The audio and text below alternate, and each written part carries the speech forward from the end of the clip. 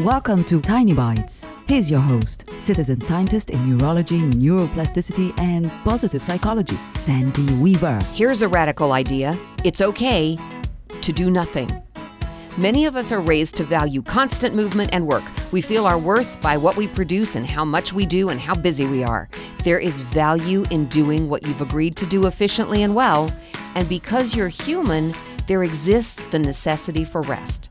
Sometimes people say, I'll rest when I'm dead, or you can rest when you're dead. And guess what? That'll make you dead quicker than if you rest along the way. The human body, mind, and soul need rest, and it's imperative for your health to rest when you need it. If you're feeling worn out or burned out, do nothing unapologetically. It's up to you to take care of you. If you don't do it, who will? Subscribe to the podcast and share it with your friends. And there's lots more at centerforworkplacehappiness.com. Here's to your well-being, one tiny bite at a time.